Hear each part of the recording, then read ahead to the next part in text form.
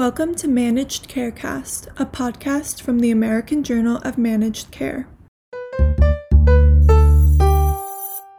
My name is Gianna Melillo, Associate Editor of the American Journal of Managed Care. In addition to shining a light on health disparities, medical misinformation, and public health infrastructure, the COVID-19 pandemic has also propelled calls for the transition to value-based care in the United States. To discuss this topic, among others, we sat down with Maura McDermott, the Executive Director of the Value-Based Care Coalition, formerly known as NextGen ACO Coalition. On this episode of Managed Carecast, McDermott discusses the organization's recent rebrand, how its goals align with the Center for Medicare and Medicaid Innovation's strategic refresh, and the future of value-based care. Welcome to Managed Carecast, Maura. To begin, could you introduce yourself and tell us a little bit about the work you do? Yeah, my name is Maura McDermott. I am a Vice President at McDermott Plus Consulting and the Executive Director of the Value-Based Care Coalition. And I do a lot of work in the value-based care space, advocating for provider-led accountable care organizations and direct contracting entities, and helping those organizations work with Congress and the administration to pursue policies that support value-based care. Great. And so why did the NextGen ACO choose this time to rebrand as the Value-Based Care Coalition? So our coalition is formed of provider-led entities that are very committed to two-sided risk models and value-based care, the adoption of advanced alternative payment models, and they remain highly committed to those goals. This administration has decided to sunset the Next Generation Accountable Care Organization model at the end of 2021. So to enable our organizations to continue their advocacy and continue their really strong work in Washington, D.C., but embrace the new names of models that they're going to be heading into in the new year, it felt like it was time for a little bit of a refresh on our name, still a very strong commitment to our mission and our goals. And so that leads into my next question. Has the organization's mission changed at all? And if so, how? Yeah, so our overarching mission, which is to continue to advance advanced alternative payment models, remains the same. We are going to be taking on some new specific policies as we head into 2022. So in that sense, our goals are going to be shifting a little bit, but the overall commitment remains the same. I think the landscape has changed in part because of COVID-19, of course, in part because new administration coming on board. There are some new policy deadlines that are coming up in 2022, such as the expiration of the advanced alternative payment model bonuses that we're going to be focusing on. So some refreshed policy goals, but an overarching mission that remains the same. So going off of that, do you think the COVID pandemic will or did help spur accelerated change when it comes to transitioning to value-based care? What are your thoughts on that? I do think that the pandemic has accelerated the movement to value-based care, and I'll tell you why I think that is. During the pandemic, many provider practices that are paid on a fee-for-service reimbursement mechanism, right? So they're paid for the services that they offer. When stay-at-home orders swept the country and many patients started to stopped going to the doctor's office, those practices that are paid by a fee-for-service payment model really saw the vulnerability and fragility of that model. So not that it can't be great for some things, but in a global pandemic, the weakness of it was really brought to the fore.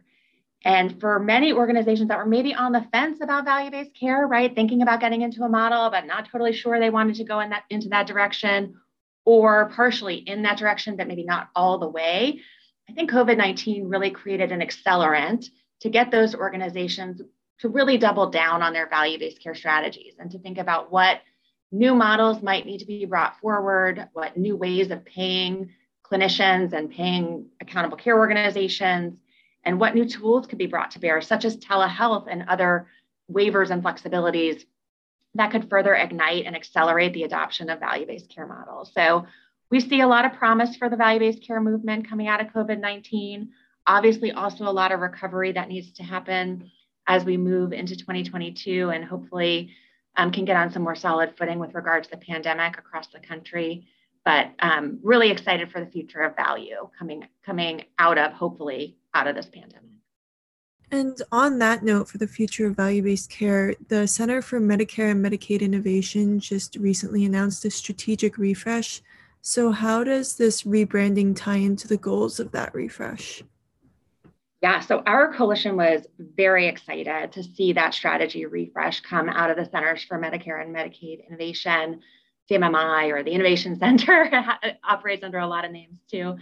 A couple of things that really excited us. Number one is the commitment to advancing health equity and whole person care. So our provider-led accountable care organizations and direct contracting entities are likewise fully committed to advancing whole person care, to treating a patient's or a person's sort of whole spectrum of needs, helping those patients access resources in the community related to transportation and food. We actually have a pretty excellent series of case studies that I will share with you that perhaps you can make available to your audience on the different ways that ACOs have innovated to address whole person need during the COVID-19 pandemic. The second area of the strategy that really, I think fired up the coalition and totally aligns to where we are headed was the emphasis on having all Medicare beneficiaries and most Medicaid beneficiaries in an accountable care relationship by 2030. And we view that as a very exciting proclamation, of course, because we are all committed to those same models, accountable care models that are aligned to a primary care physician, building on that accountable care infrastructure, creating those new partnerships and communities that we talked about a little bit before. So lots of good alignment there. The third thing that I'll say about the strategy, and my last one, is the commitment to partnerships.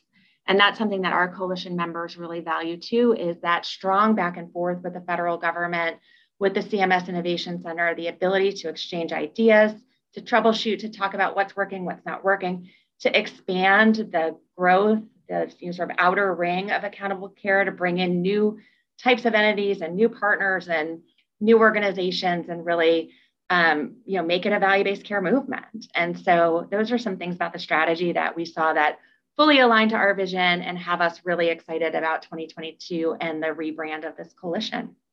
I see. So looking forward, what does the organization hope to achieve within, say, the next 5 years? Yeah, so I think I'll start with year one.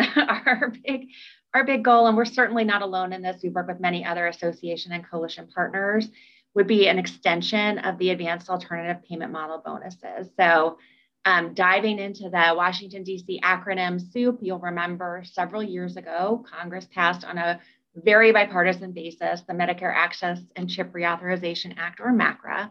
That law included a 5% bonus for clinicians participating in advanced alternative payment models. That bonus expires at the end of this year, or at the end of 2022. So 2022 will be the last year that your performance counts for that bonus. The bonus, in a very confusing way, was paid in 2024, but the work is done in 2022. We're looking to extend that bonus out for several more years to continue to encourage adoption of advanced alternative payment models. Beyond that, in terms of our goals, we're looking for additional ways for organizations to participate in advanced accountable care models. That could be a direct contracting entity, a two-sided risk Medicare shared savings program entity, and we are continuing to look at ways to expand attribution, so to expand patient populations that participate in those models, expand the types of clinicians that participate in those models, simplify and refine those models to make it easier for providers to participate and more favorable to do so. And we're looking for ways, I think, to continue to accelerate the value movement. And all of that work continues. The nitty-gritty work of regulatory reform through the physician fee schedule, for example, and then larger overarching work in the legislative process around Medicare payment reform. So we've got some busy times ahead of us. Well, those are all the questions I had prepared, but is there anything we didn't touch on you'd like to include, or do you have any closing thoughts you'd like to share? Yeah, so I will just add one other thing, which is that our coalition and a number of other coalitions are coming together in support of Value Week. It's going to be a week to really celebrate the progress that value-based care has made The week is January 24th to 28th, 2022. I would encourage any of your listeners who want to get involved with that to check out our website. It's hcvalueweek.org. There they'll find the contact information they need to submit their logo if they want to participate, to learn more about the event, and to really jump into promoting the value-based care movement and all of its successes around advancing health equity, containing costs, taking a little bit of a closer look at that strategy document that we talked about. So lots of opportunities to engage with that. And then I would just close by saying thanks so much for having me, and anybody who wants to get involved with the Value-Based Care Coalition can reach out to me through my LinkedIn is probably the best way to do that. And I really appreciate you taking the time to talk with me today. It's been fun. Great. Thank you so much.